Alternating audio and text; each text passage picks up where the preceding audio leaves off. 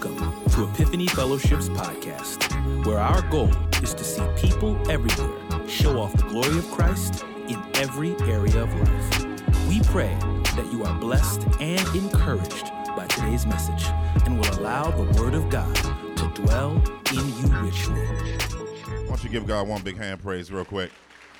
Amen. Yes. Let's dig into, we got a standalone today. Turn in your Bibles to Haggai chapter 2, verses 1 through 9. Haggai chapter 2, verses 1 through 9. Let's see.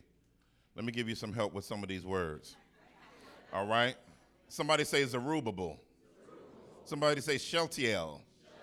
Somebody say Jehozadak. One more again, Zerubbabel, Shealtiel, Jehozadak. All right, read. 1, 2, 3, go.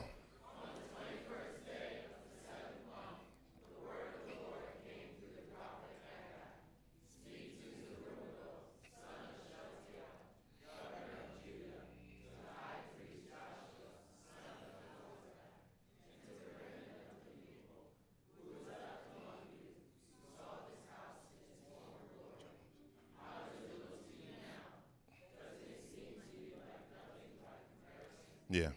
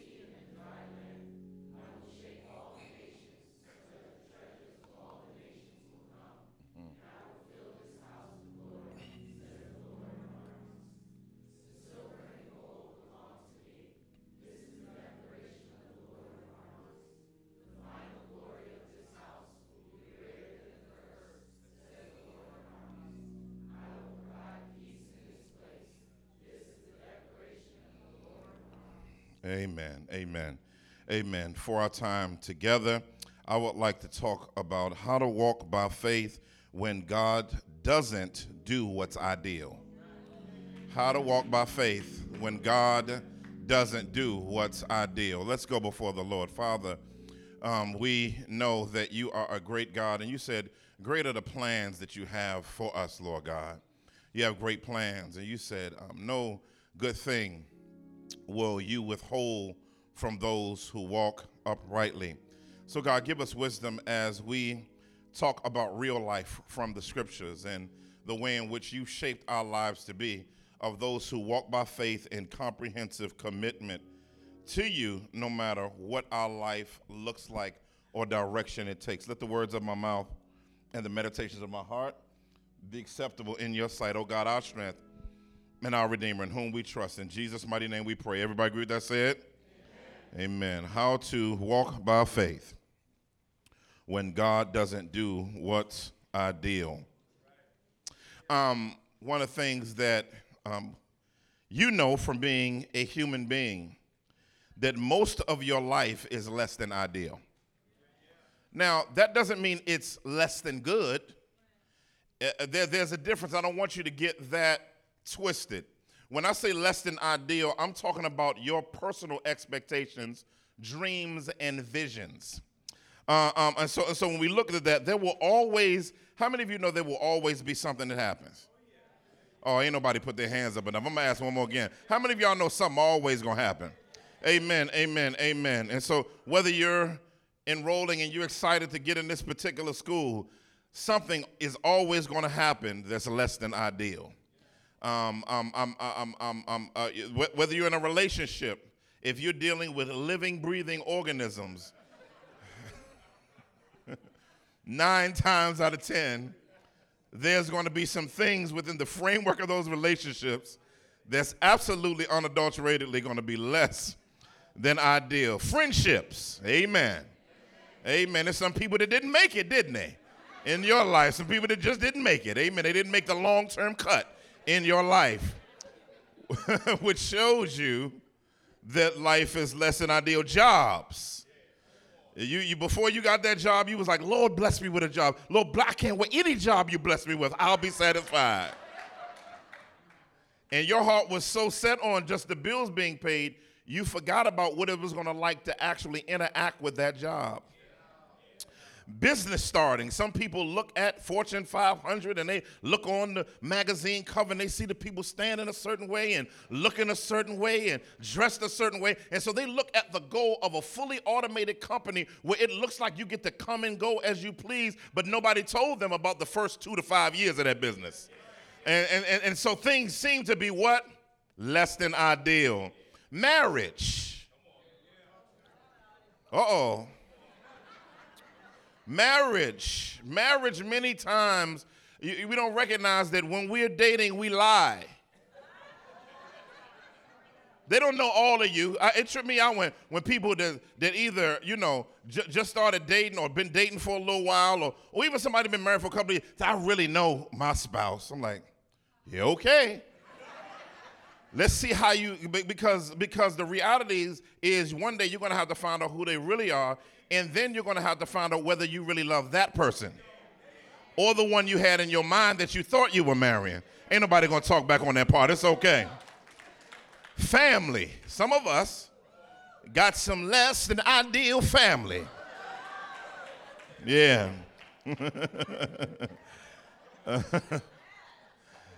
And let me say this as we move forward. There's nothing wrong with having ideals. The issue with having ideals is you should have vision for stuff. You should have dreams about stuff.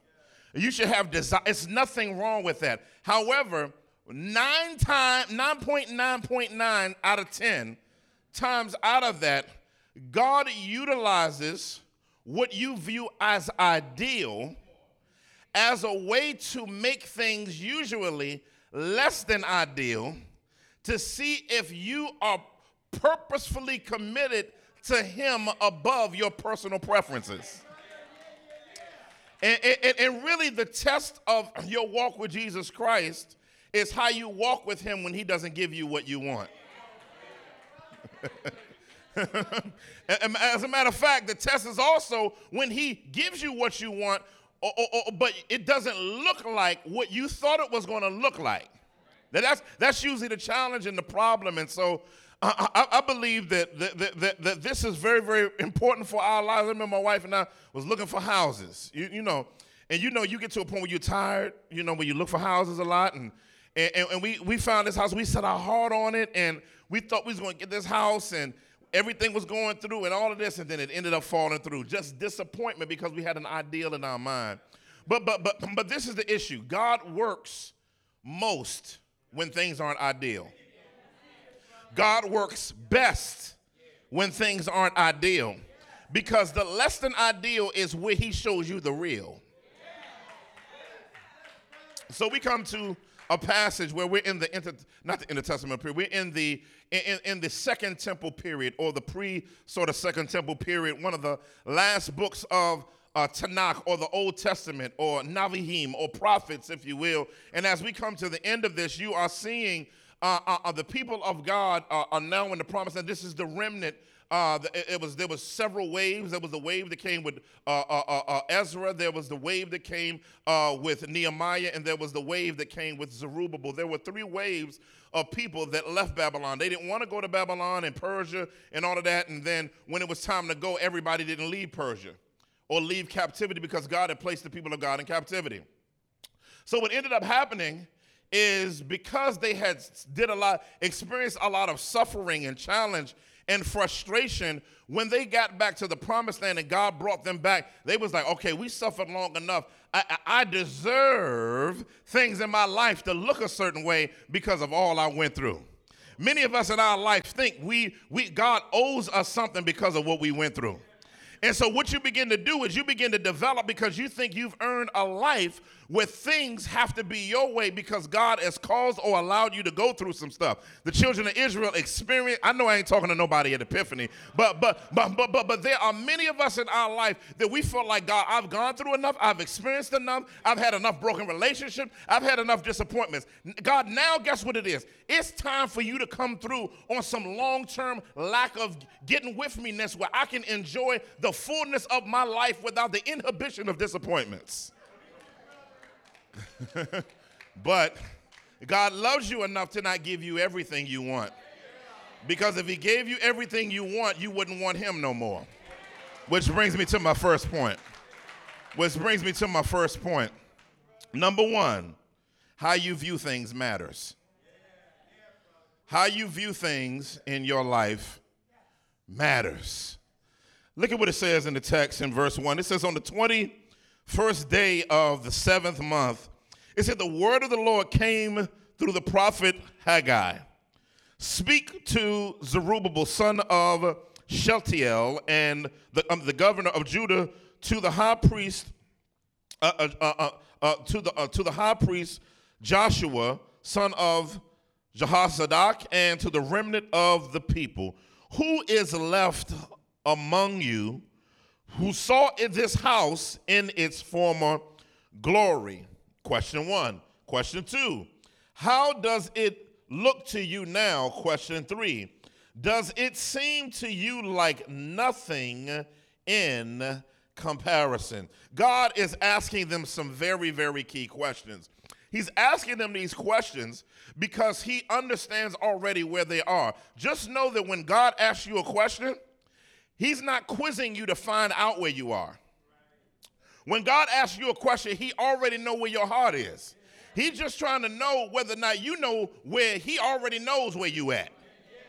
Okay? So many of us like, I don't know why God asking me that. Just answer the question. All right? And don't be afraid to answer the question, because in your relationship with God, as he asks you questions, it's not just about being right or wrong. It's about you being exposed at where you are so that God, who loves you, can take you from where you're not to where you're supposed to be. That's what relationship is about. God isn't, he's not like the one, when you on Jeopardy or something, they go, the thing go like that. God doesn't ant you, right? But he's trying to draw you. So he asked him these questions. He's actually asking the seasoned believers this question. Because the seasoned believers, there are people that are still alive. I don't know how old they are. It's been 70 years. That's a long time. Who remember this temple, because they're supposed to be building a temple. Instead of building the temple, they prioritize their own personal preferences above God's biblical principles. So they started building MTV cribs, lifestyles of the rich and famous type spots. And then God's temple had napkins around it, right? And so in light of that, the foundation had been built, but as the materials and things were coming together, it didn't look like what they were used to. What were they used to? They were used to the Solomonic temple over 70 years ago, because Solomon's temple was a beautiful temple. I mean, it had Lebanese cedar everywhere, and it you know what I'm saying? It had gold dipped pomegranates hanging on the walls, and it had all types of altars. It had the outer court, the inner court, and the holies of holy. I mean, it was a beautiful temple. And so what ended up happening is when they laid the foundation in, I believe it's Ezra chapter 3, verses about the 12th through the 14th verse. What began to happen is the younger saints were excited just because the temple was being built. The older saints were frustrated because they knew when they saw the foundation get laid that it wasn't a reflection of the earlier temple, because it paled in comparison. In other words, Solomon's temple was beautiful, it was big, it was boisterous, it was fly, it was something to be proud of. And it was a nice edifice. You know what I'm saying? It would be like having some, a mega building like 5,000 seat auditorium in our day, and then having to be in a storefront. In comparison to what they felt like God did, this is a storefront. And so in their mind, they looked at it from a less than ideal perspective versus looking at what they wanted it to be versus what God wanted it to be. And so in our lives, some of you don't recognize that God loves throwing you a curveball in your expectations. God loves throwing you a curveball in your expectations is because what he wants to do is when he's called you to do something, he provides what he wants to provide. It's funny, sometimes God will have you do something and you automatically create in your mind what it looks like for that to get done. And then what happens is when he starts bringing the things your way that he wants you to do it with, you confuse and miss out on it because you're looking at it from a visionary perspective, not a heart perspective. And so when you look at that reality, that's a great barrier. But God wants to break the barriers in your spiritual sight, family. So what is normative in your vision? That's what you got to ask your question, and that's what he's asking them. And then how does it compare to what God actually places in front of you? It's interesting, when Jesus Christ came in a really, really, really weird way. He came as a poor person. He's born in crazy circumstances. He was a carpenter. I mean, the Messiah being a carpenter was an extremely confusing thing. But it's funny that God shaped the entirety of Jesus' ministry on less than ideal things. Everything about Jesus' life lacked the ideal. Who wants to come from an eternally air-conditioned heaven to a backwater planet that your people messed up? But know what's funny is Jesus already knew before he came it was going to be less than ideal. But the issue is, he didn't let the less than idealness get in the way of the pictorial of what God wanted to develop and what he was called to do at its core. See, that's the key. What is God calling you to do at its core, not how it looks while you do it? And so, let me give you a few observations about this. God specializes in assigning to you the less than ideal in your mind to accomplish and through you what he has in heart and mind for you. But like in your life, that's what the constant stirring is going to be in your life. Most of your disappointments are connected to personal expectations, not actually what God is actually up to in our life. If we keep score in how God keeps score, we will walk in a whole lot more joy. But the problem is in our life, we walk in less joy because we keep score like man keeps score. And when you keep score like man keeps score, your frustration is going to be constantly in front of your face because you're scoring based on not what God wants to get done, but what you figure needs to get done, getting done. And listen, God is going to continue to work in your life, topsy-turvy, turn points in your life. Let me tell you something that I hate. I hate driving in Jersey. I hate it. Don't turn here. Don't go this way. You can't make a right turn on red. Now, you know what I really hate? That you can't just make a left turn. You can't make a left turn. No, you got to go all the way through the light, go around this way, all the way around, then come around and then you're on the other side of the street. I'm like, who does that? Who does that? Like just left turn, blinker, right? But I got mad about the process, not realizing that I still got to where I was trying to go. I still got to the direction I was going to go. I just didn't like the way the law and the commandment of the government set it up for things to be done. And so even after the turn is already made, I'm still mad. That's how many of us are in our life. God does it, but you still mad. Just like, well, God, you ain't even have to do. Why you took me to do all of that just to get me to this point? We could have just.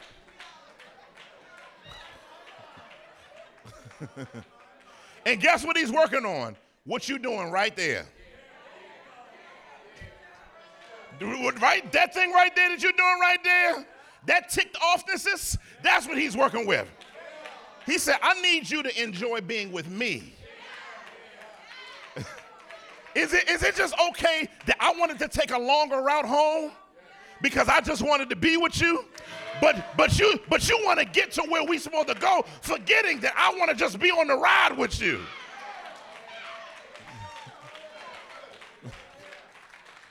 And see, that's our problem. And God is like, I just want us to get to that point. You know, me and my wife, driving. If I'm driving, wifey, she not here so I can say this. I'm joking. I'm going to say it at the next service in a nicer way, I guess. But,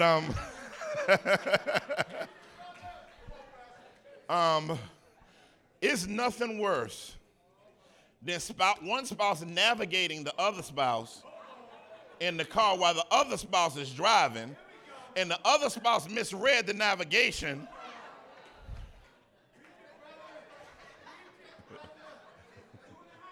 and then you don't do, or they don't, and then we've lost the joy of being together. One of the things that can make, a less than ideal situation be better is how you view things. Do you view it just as a less than ideal situation, or do you view it as I'm going somewhere with God? Another one. You have to learn how to trust God in the process and dealing with what God places before you. But not only that, we have to be careful of focusing on what God has placed before us versus God, because the seasoned remnant couldn't see past what they were used to. See, one of the things that God loves to do is God is not a God that likes to do things the same way in your life. Most of the time, but when you get used to something, God always wants to switch up things with you because he wants to change your experience. And so because the more you experience different things, you get a vast amount of different experiences with the living God. And that's what's beautiful about this passage is God is choosing not to build this temple the way that they wanted that temple to be built, but God wanted to do it on his terms. Second point, be willing to press through your fear.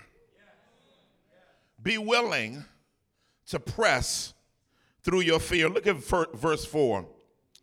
He says, even so, be strong, Zerubbabel. That is the Lord's declaration. Be strong, Joshua, son of Jehozadak, high priest. Be strong, all you people of the land. This is the Lord's declaration. What's interesting about this is usually when God does something less than ideal, and like here in this passage, as God isn't doing things on their terms, they become fearful. Because the unknown is always fearful. They were fearful of a lot of things. In rebuilding the temple, it would also have been some political issues there. It could have been a lot of different things that came up as they were working on this. But God never tells you to be strong and courageous if you're not fearful. And usually the first thing that happens when God lays before you something you're not used to and call you to do that thing is you become fearful. But what I like about what God does for the people of God is he calls them to be strong. See, whenever God is calling you to be strong, he's trying to let you know that even though you're doing something less than ideal, listen, I have already prepared you with the necessary fortitude to do what I've called you to do. God never calls you and pushes you to move forward in doing anything in his mission for his glory that he hasn't already prepared you for. That means that you have to begin to view all of your life as the mission of God, not just the church stuff. In other words, here, the rebuilding of the temple influenced all of their life. Not just a corner of it. And so what God was having them do was to reset up the center of their life to be centered on him so that the glory and power of what he wanted to do in and through them would flow into every area of their life. And that's why we as believers have to deal with our fear factor. Somebody say fear factor. You're going to have to deal with fear. I don't know if you remember that. Anybody remember that show, Fear Factor? Anybody remember that show? I don't know if you remember when they have you blindfolded and you would reach your hand in a something with something moving in it. And people would be about to lose every thing in their body to come out of it when they're touching whatever, right? But what's interesting is the show, I loved it because one of the great things about the show is it forced you to deal with your greatest fears. I can tell you right now, I am terrified of heights. If anything got to do with heights and shaking something in water out deep where I can't stand to my waist in, I am going to lose my ever-loving mind. And I'm just telling you right now, heights and all of that, I can't, as a brother, can't fool with none of it. But in many of our lives, some of the greatest things that God does take us in the lesson ideal in is in the things that we fear the most. Because some of us fear being alone. But God will sometimes take you through seasons where you feel alone. Some of us fear the bank account being low. Everybody's hand should have went up on that part. But guess what? He will take you through those seasons where it's extremely tight on purpose. He would take you through seasons of your life where the hookups are gone. He would, in other words, those are less than ideal situations. God will move you to places where you don't know nobody, where you can't talk your way out of it. Your greatest gifts aren't working like they usually work. He loves to put you in situations where you have no idea what to do but depend on him. Israelites, they out there by themselves. And sometimes in your life, God is forcing you out there by yourself. Why is he forcing you out there by yourself? Because he wants to know you're not by yourself. Oh, help me today. In other words, God is forcing you out there by yourself to let you know you ain't by yourself. You've never been by yourself. And listen. Even the people that let you down aren't an obstacle for what God wants to do in your life. That's why he tells them he says, Israel, he said, be strong. He tells every layer of the people of God's community to be strong. And this is a beautiful reality for them because most of our sources of fear is past disappointment, insecurity, the unknown, and what you don't know. I used to tell people all the time, you don't know what you don't know. And so when we look at this idea of being strong points to just moving forward even if you don't know what God's going to do. Let me say that one more time. You missed your shout moment. You got to learn how to move forward even when you don't know what God's going to do. Sometimes the only word you'll have is move. The only word you'll have is go. Now, all of the questions that come in your mind, they're fine, but they shouldn't be a factor in you moving where God wants you to move. It should never be a factor in God doing what you want to do. That's why he could tell Abraham, go out to a land that I'll show you. He started moving, and God ain't showed him nothing. Can you imagine packing up your truck, your U-Haul truck, or whichever one you use, and you got the lease is up, and God just say, just start driving until I start talking. Like some of us don't feel the Bible. Like packing up, and it wasn't like it was just him. He's just a single nomad, like in a, you know what I'm saying, like in one of them little, what you call them, the Volkswagen little things that the people with the peace sign on it, and they just normally nomadic, living in a tiny house in Colorado somewhere. Like we're talking about like people that got responsibilities. He got family, children, servants, all these different things, and God tells him to pack up everything. Where we going, Abraham? I don't know. Let's just start going. But many times your life is filled with opportunities for God to show himself off in your life by him being strong. And the issue is you usually don't see until later. Whenever God calls you to the lesson ideal, you never see immediately. You'll be like, oh, that's what you were trying to do. Oh, that's what you were trying to get me to avoid. But if you're not walking in the strength of just knowing that God is enough for your journey, you'll always be frustrated with every season of your life. Many of us are frustrated with every season of our life. Why? Because we've never learned just how to trust God with the process. God, things aren't going like I want. That's what it means to be strong. God, things aren't going the way I want. I'm a little frustrated, but I trust you. Listen, every snag in my life, there's been purpose in it. I feel God right there. Every snag, every sickness, everything, even times where I look like things were going backwards. Many times God's backwards is God's forward. Only the people that walk with God for a little while understand what I'm saying. And then what you have to continue to be, you have to continue to tell yourself, God's up to something. You got to continue. This looks crazy. I know this looks crazy. You got to admit it looks crazy too.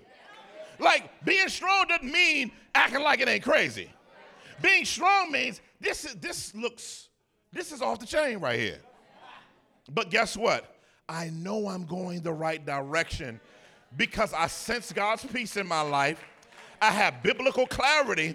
This ain't clear, but God's been clear. And I've seen him in different seasons in my life do exceeding abundantly above all I've asked or thought, according to not the power that's working around me, but according to the power that's at work within me. That's why you're called, family, to be strong. Be strong in his strength.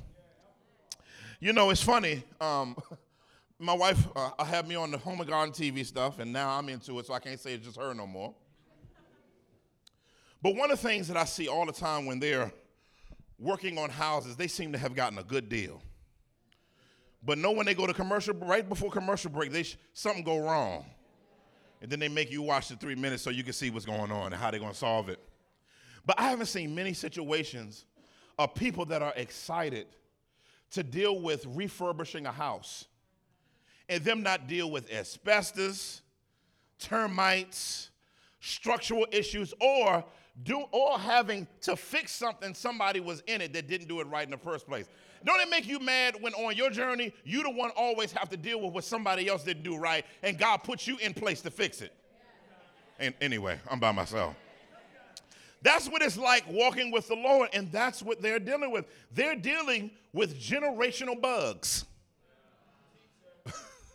That's what the children of Israel did. They're dealing with the haphazardness and frustration of how things has been for Israel, and God is calling them to face their fears and dealing with it themselves. Next point. God loves to surprise you with breakthroughs. He loves to surprise you with breakthroughs. Look at the end of verse 4. He says, work, for I am with you. The declaration of the Lord of armies. He says, this is the promise I made to you when you came out of Egypt. And my spirit is present among you. Don't be afraid. Then he goes further and he says, for the Lord of armies says this, once more in a little while, I am going to shake the heavens and the earth, the sea and the dry land. I will shake all nations so that the treasures of all nations will come, and I will fill this house with glory. This is interesting now because God had already started them off with doing the less than ideal things. Now they're to the point where the facility is finished. Now they're looking at it, they're like, I don't know what God can do with this. You ever start working on something and just don't know how? God brought you to something and you're like, I don't know what God gonna bring out of this. Because this don't look like nothing is absolutely gonna happen that God could do with this particular thing. That's what happened. He said, I'll fill this house with glory. That means that they're beyond the foundation now and they finished the house and they're disappointed at what they're looking at. They're disappointed at what they're looking at. I can remember that through much of my journey in life. I remember when we were called to plant a church. Well, some of y'all heard the story. I grew up in the inner city. I didn't want to go back. I didn't want to go back around none of it. I didn't want to see no projects for the rest of my life because I was born in the projects. I never wanted to see government cheese no more. You know, some of y'all don't know something, the powdered milk and, the thick bread, and I never want to see none of it again. I never wanted to see trashy community, stinky walls, graffiti. I didn't want to see any of that. So I determined in my mind, yes, I'm called to ministry, but I'm not called there. And so I told God, I said, you can do what you want. Call me wherever you want to call me. your boy not rolling there. But God was, I don't even know if at that moment, because I was talking smack, God said, you know what? You are called there. Or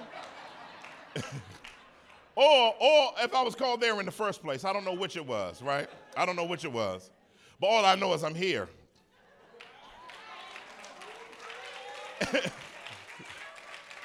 And I never, ever thought that I would be excited about ministering in a place like where I grew up. More so to the point to where I couldn't even see myself ministering in another context. That's why the Bible says, delight yourself in the Lord, and he'll give you the desires of your heart. Now, some of y'all said, that don't sound like what just happened to you. Well, what happened is this. When you delight yourself in him, he changes you. While you're spending time with Jesus and he works on you and gives you experiences and breaks down false motives and all that kind of stuff. And then the desires of your heart are now reshaped.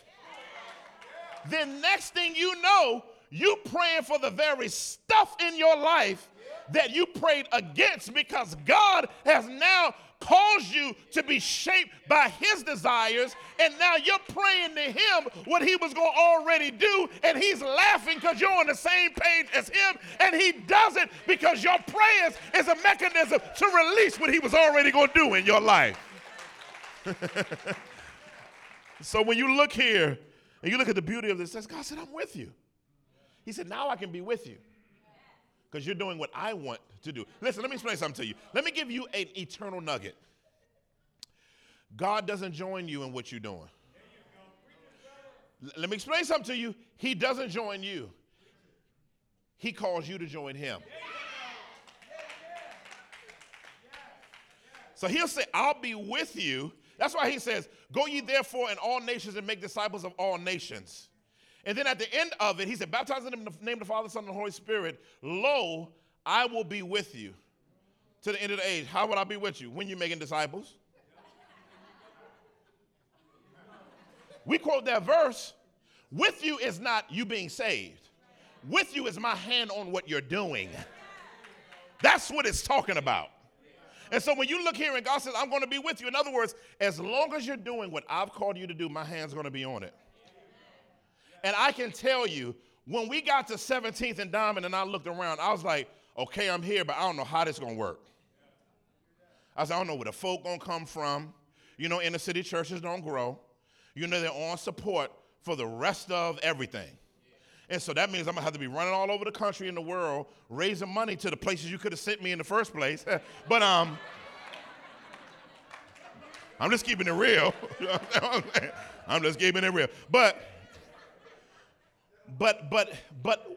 like, not only did God turn my ideals on its head. Hold on. Y'all don't know. When he said, I'll shake the four winds and I'll bring it to you. That's what the text says. He says, stuff that you'd normally have to break your neck for. When you do my will, I'll bring it to you. That's what the text says. The text says, now, that doesn't mean you don't be diligent, but if you stay in my will and don't faint, listen, I know what's needed to do what I've called you to do more than you. So don't ever think what you're called to do, you want it more than me, because I'm the caller, you're the answerer. And so many times you think we love people. God, you know, you're not doing this. You're not, like, you acting like you love people more than God.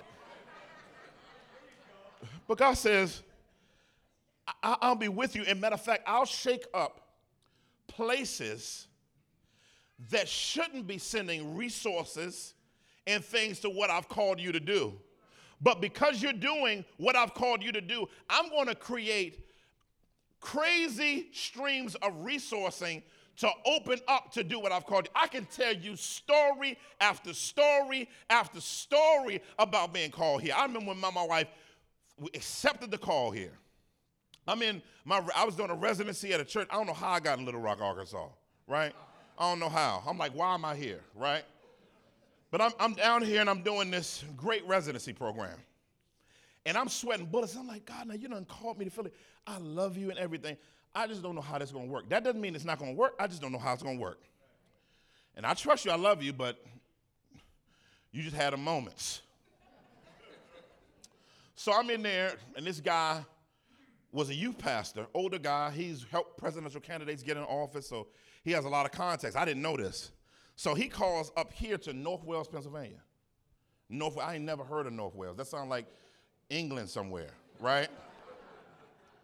He calls up here, calls a meeting of a church that was 4 years old. My wife and I do a site visit to Philly. I sit down in the dude's office. When I sit down, I'm still like, now we got to move like soon. There's no resources in our account. I'm called to be in full-time ministry. I'm like, Lord, I don't know how this is going to work. So, but I know you called us to go. Come up here. He sits down. They're 4 years old. Please hear me. They're 4 years old. So I sit down. I said, oh, they probably, maybe support us, maybe not. So I sit down in front of him, and he says, man, our team was praying tonight, and we don't know how we're going to do it, but we know God has clearly called us to give Epiphany Fellowship $100,000. Now, we're all brothers and sisters in Christ, color-wise, all right? But there are some response differences, because it was a white church. So, you tell a black man from the inner city that you get I'm like $100,000. Me and my wife just grabbed hands tightly.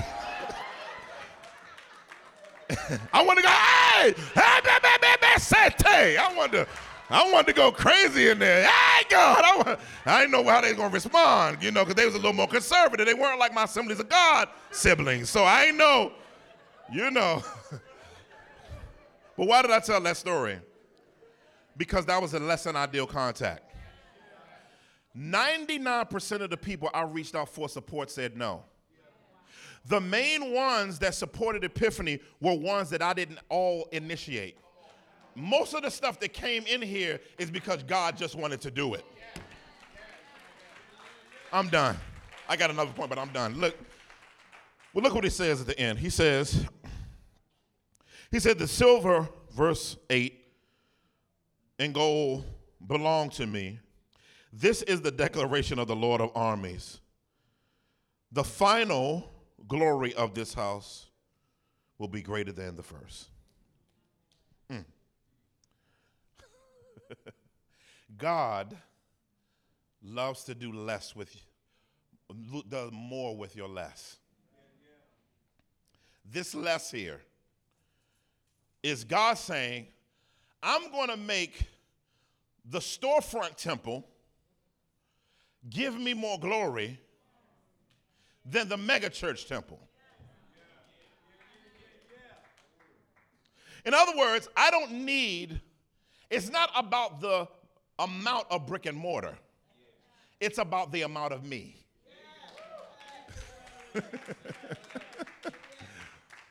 And again, I'll save you. But look at the text. This never came to pass here in their time. They died without seeing this. But about 400 years after this, a toddler shows up with his mother and daddy and comes into this facility that they built that wasn't as beautiful. And the glory returned. The glory returned because now the promised one showed up and born an unideal birth, lived an unideal life, loved everybody but betrayed by everybody. They hung him on a cross. He was buried. He got up from the grave. He ascended, and he's working with and through unideal people. You and I ain't ideal. Don't you think you the best plan that God could use? You and I are the most unideal people on the planet, but God in Christ specializes in using unideal people for some of the greatest things on planet Earth. Yes, you made some mistakes, but he wants to use them. Yes, you've fallen away. He's brought you back. He wants to use you. I'm done. Lord God and Father, we thank you for your mercy and kindness that absolutely knows no end.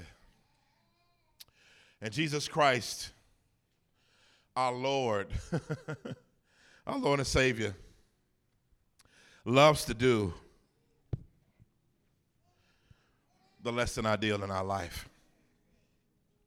As a matter of fact,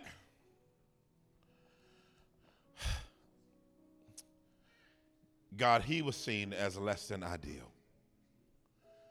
The Bible says the stones that the builders rejected became the chief cornerstone. Jesus Christ loves to save people. He loves to bring them out of darkness. He likes to take them from chaos to cosmos, to order. If you're here today and hello, this is Dr. Eric Mason, founder and pastor of Epiphany Fellowship. Thank you for tuning in today. Hopefully the word of God was a blessing to you. Also, if you want to help us build the kingdom from Philly and beyond, particularly in inner cities, partner with us today. And if you don't know Jesus as Savior, based on his death, burial, and resurrection, place your confidence in him and go from spiritual death to spiritual life. Tune in next time so we can see you go from spiritual infancy to spiritual maturity. God bless you. Take care. We love you.